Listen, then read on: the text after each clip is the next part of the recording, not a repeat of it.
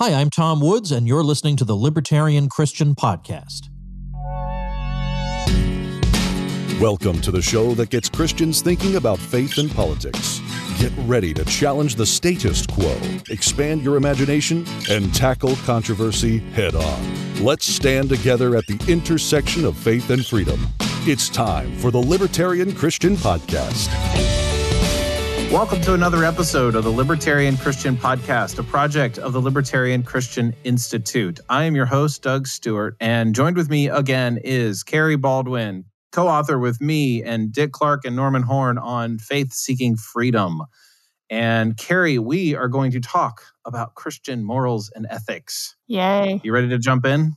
Yes, absolutely. Okay, so one of the reasons that we have this conversation is that we want to give our listeners and people interested in the book a little bit of like behind the scenes, a conversation about the topics, maybe a little bit of, what motivated us to put the questions in the way that we do, that kind of thing. The other thing that it does is it's like the closest to, hey, I wonder who wrote that question that everyone will get, because we don't spell out who wrote each question and we all contributed to each other's, gave input to each other's questions and so forth. But because we're talking about chapter 6, Christian morals and ethics, people know that you and I wrote most or all of the questions.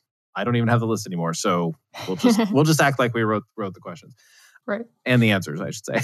Yeah. So the one thing that a lot of Christians have, and this was the one I'm pretty sure you wrote, a lot of Christians have the question when they encounter libertarians is that they believe that libertarians would, if they became a libertarian, they'd have to endorse things. So here's the question in the book.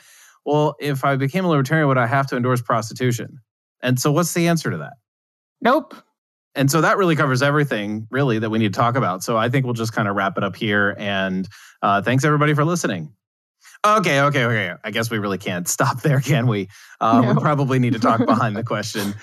We did want to simply answer that question with a no, but our editors really wouldn't let us. They were like, no, you have to explain yourself. All right. Thanks, Elise. Yeah. So the idea behind, do I have to endorse prostitution, is really the question, are libertarians really just libertines? Meaning they just, allow and either promote or endorse or in some way don't care about the moral behaviors of other individuals. Notice the question was not, do I have to become a prostitute? It was more like, well, do I have to endorse that other people do so? Right. And so, Carrie, I'll let you sort of elaborate a little bit as to why the answer is clearly no. Yeah. Well, first of all, libertarians draw a distinction between what should be illegal versus what should be considered immoral. So these are, this is a difference between ethics and legality.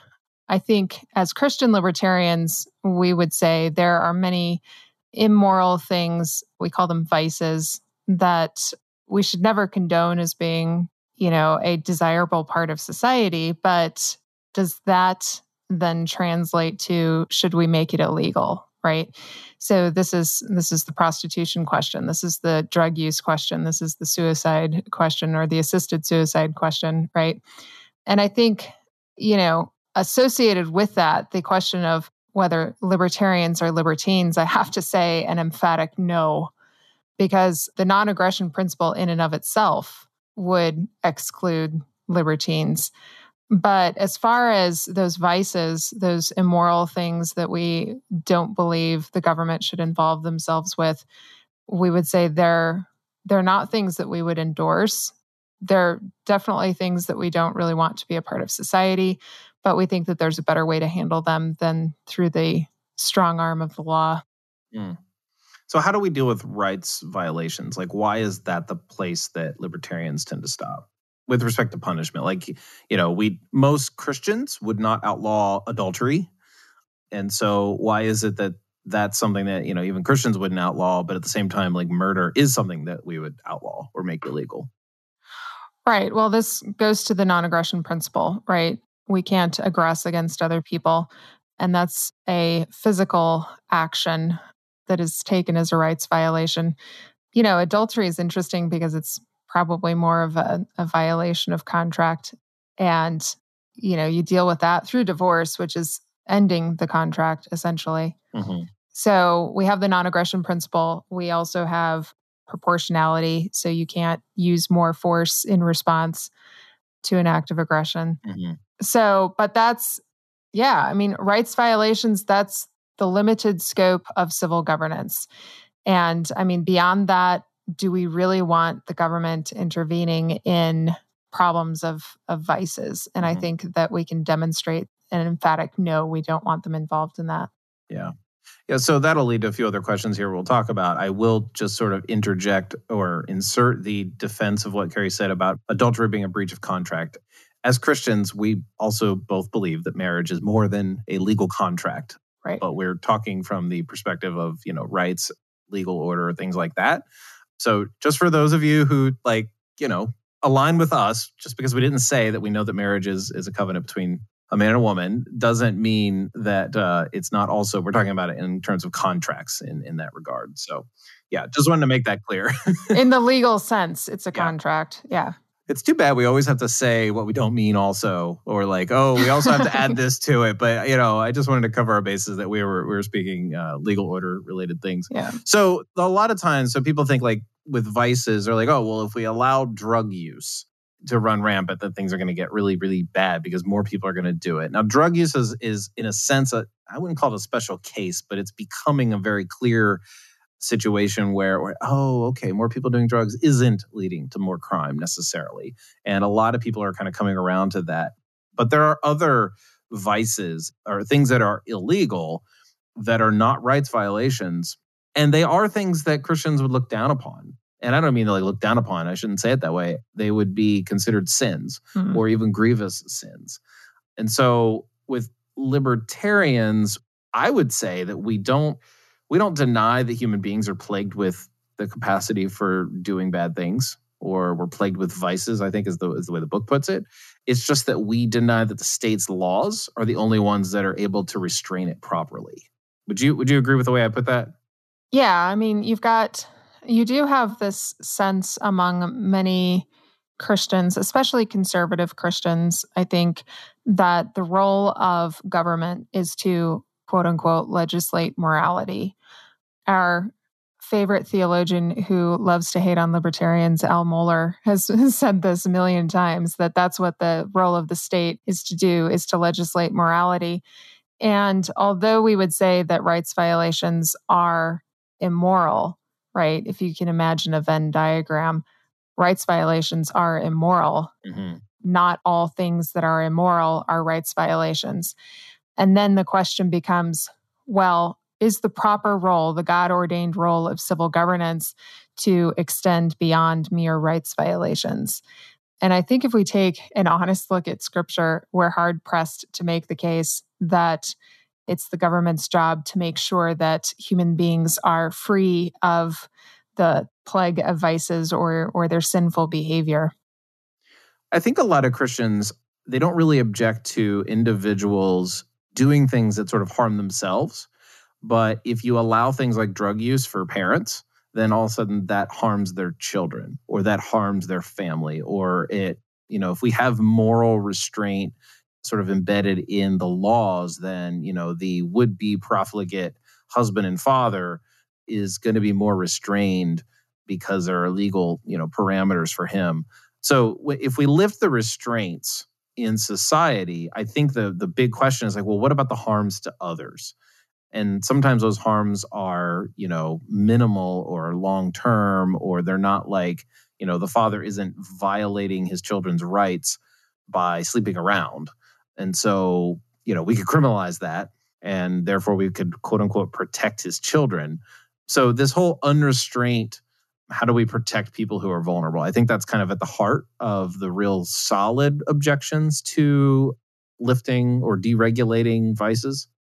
Yeah, well, I guess my question in response to that would be, well, who's the vulnerable, and are they even more vulnerable with these laws in place? Take drug use as an example. I cannot imagine that if the government decriminalized all drugs tomorrow, that parents would have some sort of ethical crisis as to whether they should allow their kids to participate in drug use. I do think actually that one detriment to having laws criminalizing things just so that kids don't get their hands on them actually prevents parents from having necessary conversations with their kids about drugs, about sex, about consent, about all those things. Because if they're not legal, it's very easy to say, son, you don't do that because you could go to jail. And if the drug war has taught us anything, it's that is not a deterrent. So if the conversation with your son is, hey, son, let's talk about why smoking marijuana before your brain is fully developed is a problem. Hey, son, let's talk about what consent is and the implications of sex outside of marriage and that sort of thing. Like, by having these things illegal, it doesn't mean kids won't do them. It doesn't mean that the vulnerable won't be vulnerable to them. Drug addicts are the ones who are getting thrown in prison for illicit drug use. And they're the ones who are vulnerable. They're the addicts. They're the ones who need to go through recovery. And, in countries where they have decriminalized, or areas of the United States where they have decriminalized, what we find is that the stigma of illicit drug use is removed, and those people are actually free and able to get into recovery programs without the threat of imprisonment. So, as far as vulnerable populations are concerned, I understand why we think that making a law will protect the vulnerable, but there's no reason to believe that is actually the case. We could also insert the discussion on minimum wage laws if that were part of this content. Right, because exactly. Just because there's a law doing it is at the bare minimum is a virtue signal, right? Like, hey, we politicians have, signed into law that businesses have to pay a certain wage. Look at how we're helping the poor, or something like that. And that's not necessarily the case, although it could have, effects to that extent. It just may not be, doing it in such a way that they are actually worthy of praise, because they're certainly not. Right. So, little aside here, does it make me a bad libertarian to use, hey, son, if you don't finish up your schooling, if you're a homeschooler, then the government's going to make us send you back to public school as a motivator? Am I a bad libertarian if we do that? I think you're a bad father if you do that. All right. Because I'm contemplating that direction some days. No, I'm kidding. I know the feeling, but the story behind that is that kids aren't always as motivated as you want them to be. So hey, let's use something to motivate them, and that that's in the arsenal. Right. It's just hasn't been fired. So anyway, let's talk about some other societal things, and this is one of the things that a lot of left-leaning Christians are going to talk about, which is the concept of greed. That there's this moral restraint on personal sins that the Christian right tends to sort of focus on or obsess over, really. But then you have the progressives. I don't like calling them progressives. They're not. They're not progressive. The regress? No, I can't be mean. The Christian left, they really want to make sure that if there's somebody who's wealthy, that they're not taking advantage of those who are poor, or that people, if they, sort of handle the sin of greed, then we will have better equality. It'll protect the weak, that kind of thing. And so, there's a number of things that could be said, in response to this. The thing that comes top of mind, especially as a libertarian, I think the right and the left would probably argue about, oh, well, no, that's not a problem. And the left would say, oh, but look at Amazon, or look at this big company or whatever. And I'm not picking on Amazon. I'm just saying that's what they pick on. Right. And the libertarian has the advantage of saying, whoa, hold on here. Let's actually take a look at how the state really infects the society, if you want to call it. That's one way of using it. How does it affect and enable the wealthy or the big companies to actually do the things that the left eschews, right? So they have an issue with big company not paying their workers a certain amount. Forget the concept of a living wage for a moment, but just hey, they're paid really poor wages and they have pretty poor working conditions in America.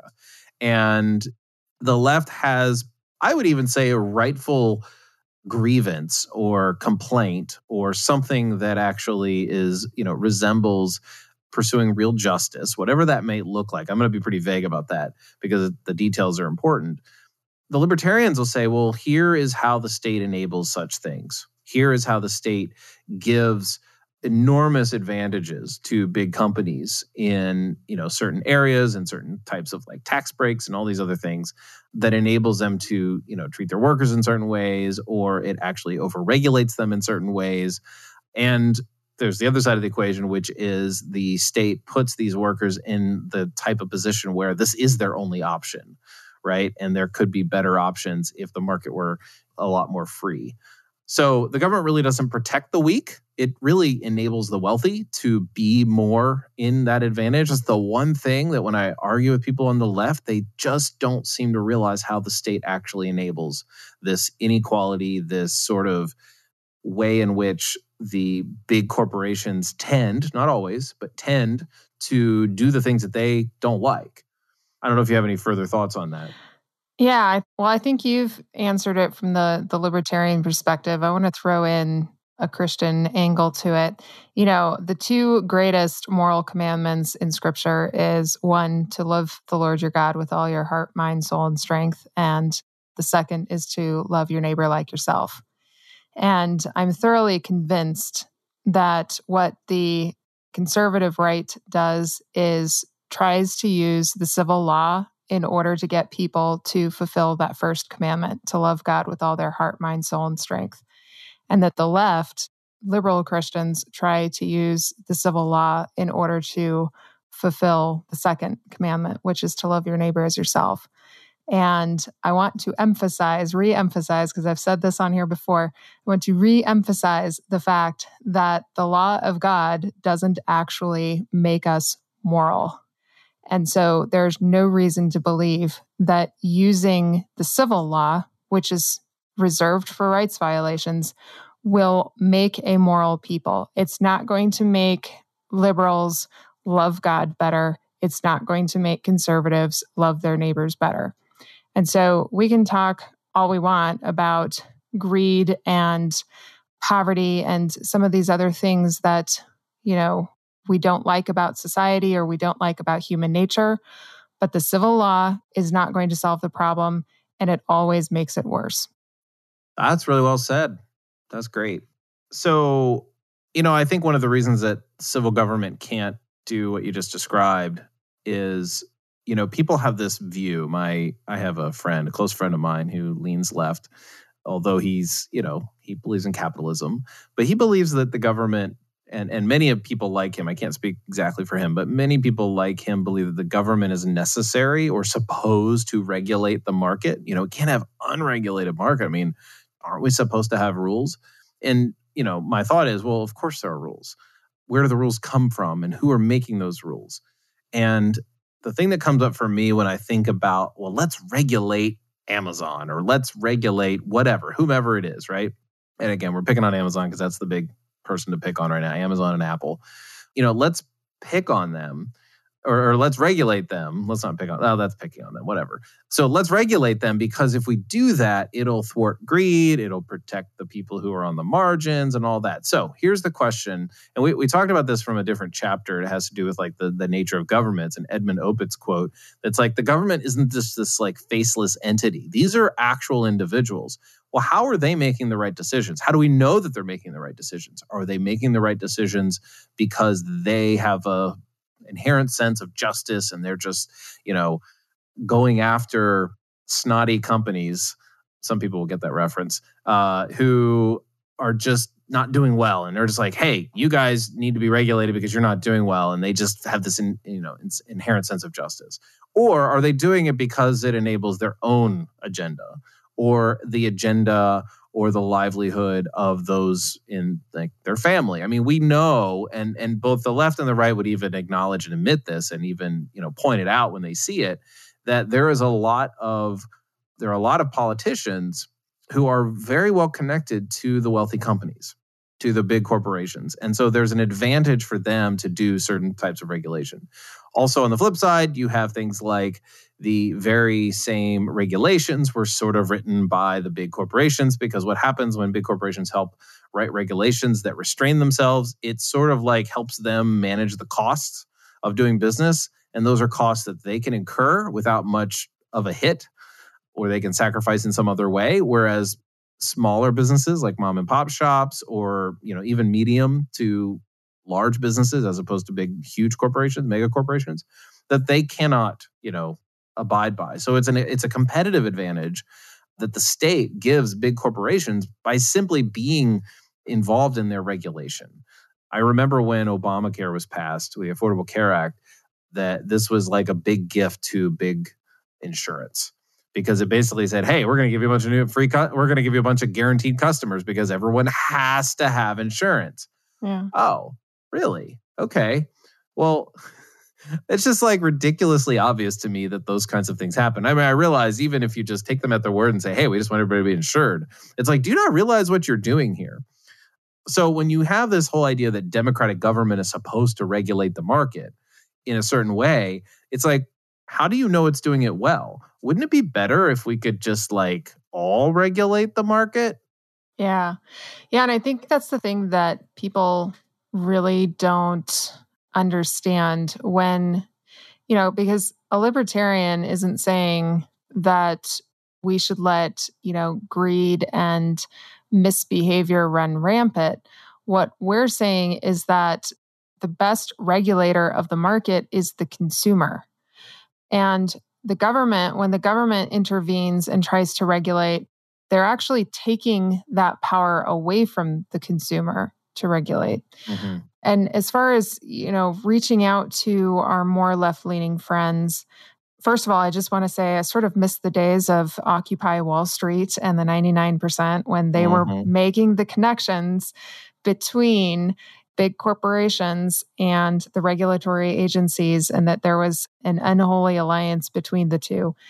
But one of the people that I really think is super helpful in explaining why a freed market is essential to enabling this, peaceful, creative, compassionate economy is Gary Chartier. Mm-hmm. And, who he's considered a left libertarian, but he's got his book, Markets Not Capitalism, where he talks about, very frankly, the problems with the system that we have today. And if we're going to call that capitalism, then, he's ready to throw it out. But he really talks about those more left concerns about, the environment and social justice and, how do we deal with abuse of children and things like that? How do we deal with those things with the freed market? How do we regulate in spite of the absence of government? Mm-hmm. And I think he answers those questions wonderfully. In fact, it was the thing that convinced me to finally embrace the idea of a completely unregulated market. So, when we as libertarians are talking about regulation, we're talking about putting power back in the hands of the people, in the hands of the consumer, where it belongs, instead of government taking that away from us. Yeah. No, that's all well said. And he's definitely in the forefront of helping us think clearly about what kind of markets we actually want. Mm-hmm. And, sort of somewhat parsing the words and saying, hey, at least that's how I've experienced reading him. It's like, oh, okay, that's the kind of market I want. And whether we call it capitalism is sort of a preference to whether or not we think that term is redeemable. Right. Many of us think it is. But, sometimes, depending on the conversation, it's just better to leave it out and talk about the actual thing instead of like, what should we call it? That kind of thing. So the last thing we want to talk about, we've been talking about the vulnerable and those on the margins, people who are either victims or those in need, whether it's a person who's a drug addict, or whether it's actually people like orphans and widows and things like that. And what tends to come up for a lot of people is the idea of a safety net and caring for the poor. And if we have a society where we're just allowed to do anything we want, then somehow the mind, especially for the conservatives, but even for the left, because they're also concerned about this kind of thing, the mind just kind of goes toward societal breakdown. And what we really can't have happen is people living in destitution. And so there has to be some sort of safety net. And so the idea here is that people envision a world where if we have a minimum amount of laws to help people in welfare, that's where the right would sort of like leave things like, okay, minimal state for like, the actual destitute. And then you have people on the left saying, no, we need robust systems. We need the government to sort of, prop up everybody so that nobody falls through the cracks and so that everybody has opportunity and can, make their way up the ladder, et cetera, et cetera. And so the question is, how do we care for the poor without something like a safety net? And again, I've often conceded that if I'm having a conversation with somebody and the kind of state that they want, the kind of big government they want, if they really want one, is like for the government to build the roads and keep people from becoming destitute, I'm in. Like if that's the state you want, I'll make that trade if we can get rid of everything else. So that's my little like concession. At the same time, I think if those are the last things that we do, we say like peel the state away and take away all the other things, we won't need the state, first of all, to help the poor, I don't think. And we probably wouldn't need the state to build the roads. Right. So there's a little bit of like a trick to my concession, but I'm like, look, for the sake of argument, if like seriously, it's like 1% of the national budget, the federal budget, or it's like 1 to 3% of the federal budget. I looked it up last year or something that is about poverty. Now, roads and stuff is much more major. But like, look, if we have a 98% smaller state, I'm good. Yeah, well, I think when we talk about the welfare state, we have to also include corporate welfare in on that. And corporate welfare, and that's money that is going to colleges or agriculture or war spending or that sort of thing. You want to get rid of like those things? Awesome. Let's get rid of that, because that is way more, like you were saying, way more spending than, food stamps. I will say from personal experience though, because I've been on food stamps after my divorce, I had to get on food stamps. From the perspective of somebody who was in poverty and still technically am, food stamps are a double-edged sword. They de-incentivize you from actually building your income, because as soon as you make more than $50 from your previous month, because you have to report every single month, if you make $50 more, you risk losing some of your food stamps. You risk getting that knocked down. And so I do have a problem with that quote unquote safety net, the way it operates right now, because it de-incentivizes people from actually building up their income and climbing up that ladder and getting themselves out of poverty.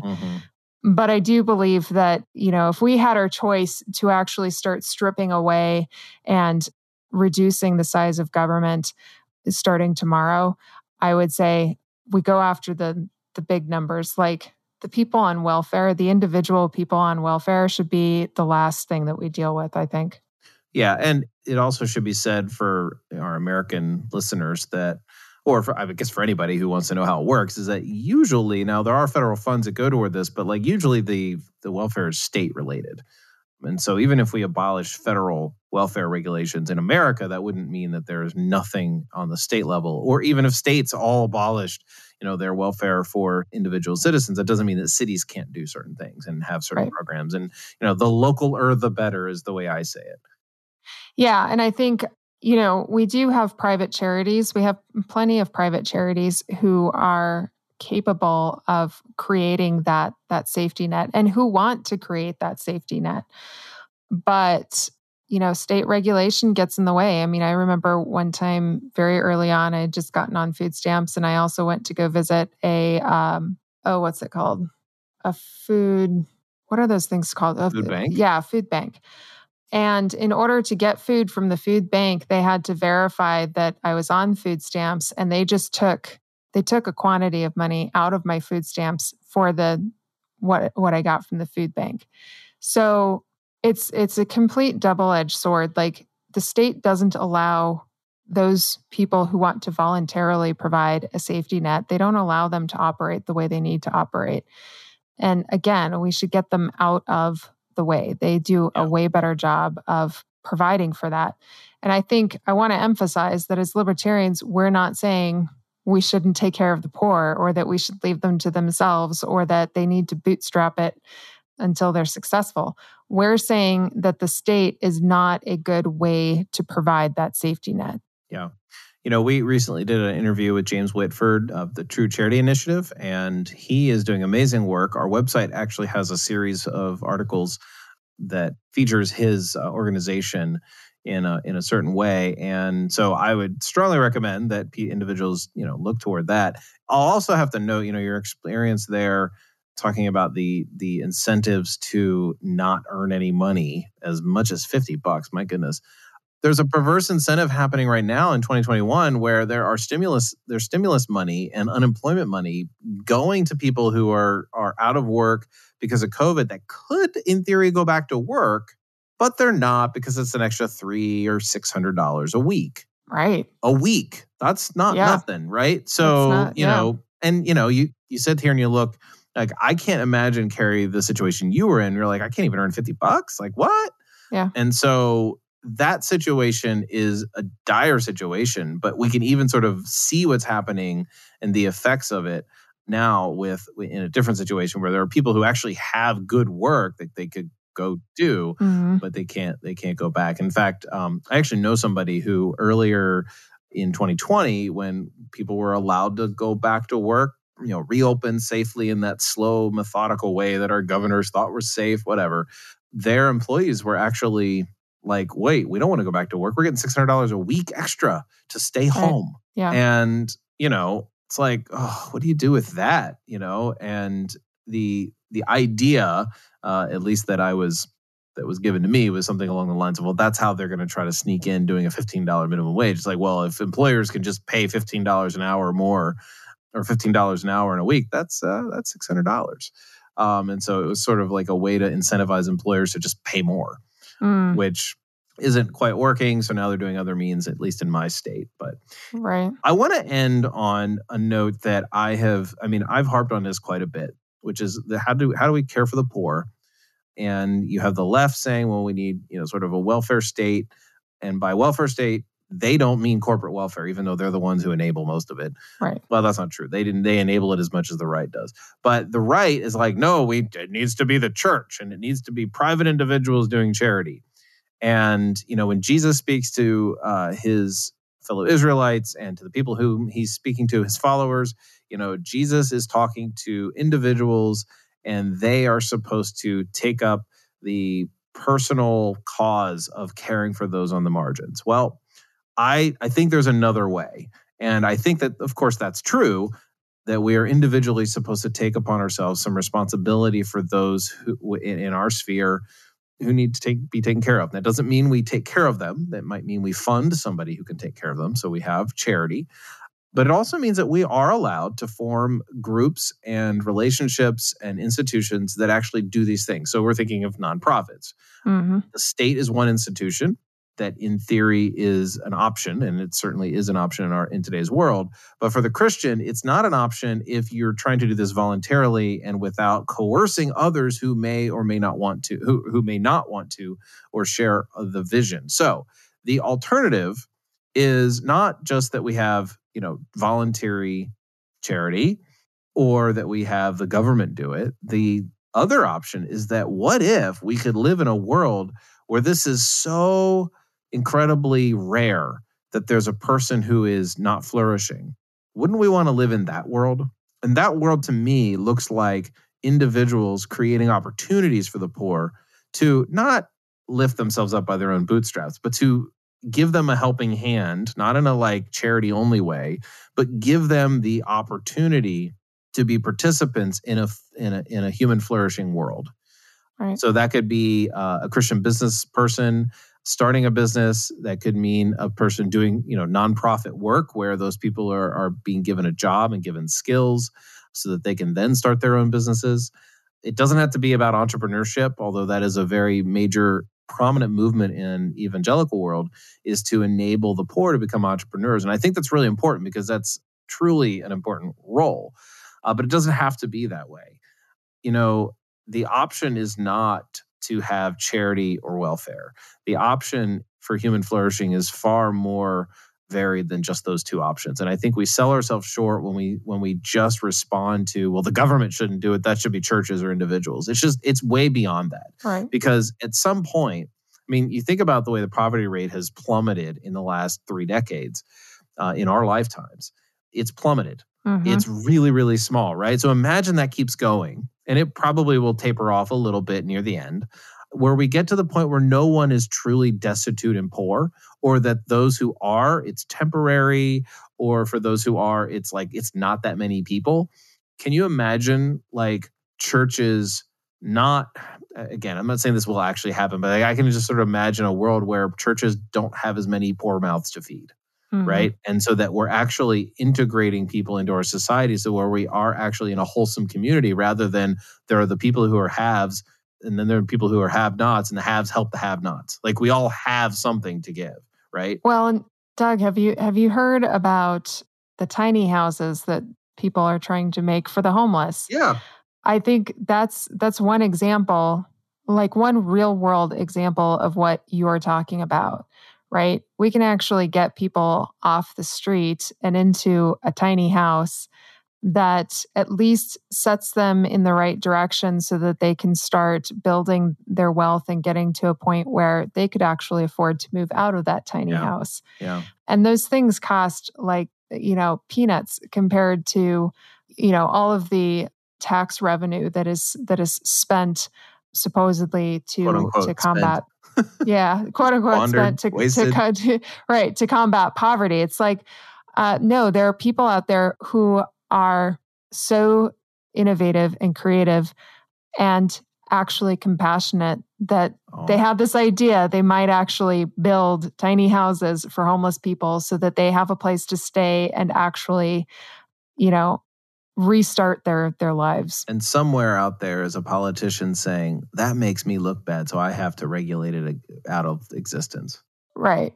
And it's sold as, we need to make sure that those tiny houses are safe for those poor people. And, so they regulate it so that it jacks up the cost. Well, it's probably safer than the underpass. Right, exactly. The underpass, I mean, you've seen those pictures with they add those little concrete spikes so that you don't have people sleeping under the underpass. It's like, you're very kind. I'm glad that you're ending poverty. I don't understand. Like, how like there's some things that are outlawed because certain industries want there to be like higher regulations to, create barriers to entry. Mm-hmm. What industry? I can't imagine an industry that says, we can't have people making a profit off of poor people because that eats into our profits. Like, right. Yeah. Anyway, I don't know. It's just nuts to me how enabling the state is to all kinds of things, enabling vices, to enabling people to be greedy if they're, in corporations. One thing we haven't talked about, which Norman and I have talked about in passing, is the existence of unsound money creates very perverse incentives on even morality basis. So we'll have to keep that to another episode. But well, Carrie, I think we've exhausted the discussion on this chapter, and I know we'll see you back for another episode on faith seeking freedom, and of course some of the other topics that you've been working on. So thanks for joining me to discuss. Cool. Thanks for having me. Thank you for listening to another episode of the Libertarian Christian Podcast. If you liked today's episode, we encourage you to rate us on Apple Podcasts to help expand our audience. If you want to reach out to us, email us at podcast@libertarianchristians.com. You can also reach us at LCI Official on Twitter. And of course, we are on Facebook and have an active group you are welcome to join. Thanks for listening, and we'll see you next time. The Libertarian Christian Podcast is a project of the Libertarian Christian Institute, a registered 501c3 nonprofit. If you'd like to find out more about LCI, visit us on the web at libertarianchristians.com. The voiceovers are by Matt Bellis and Catherine Williams. As of episode 115, our audio production is provided by Podsworth Media. Check them out at podsworth.com.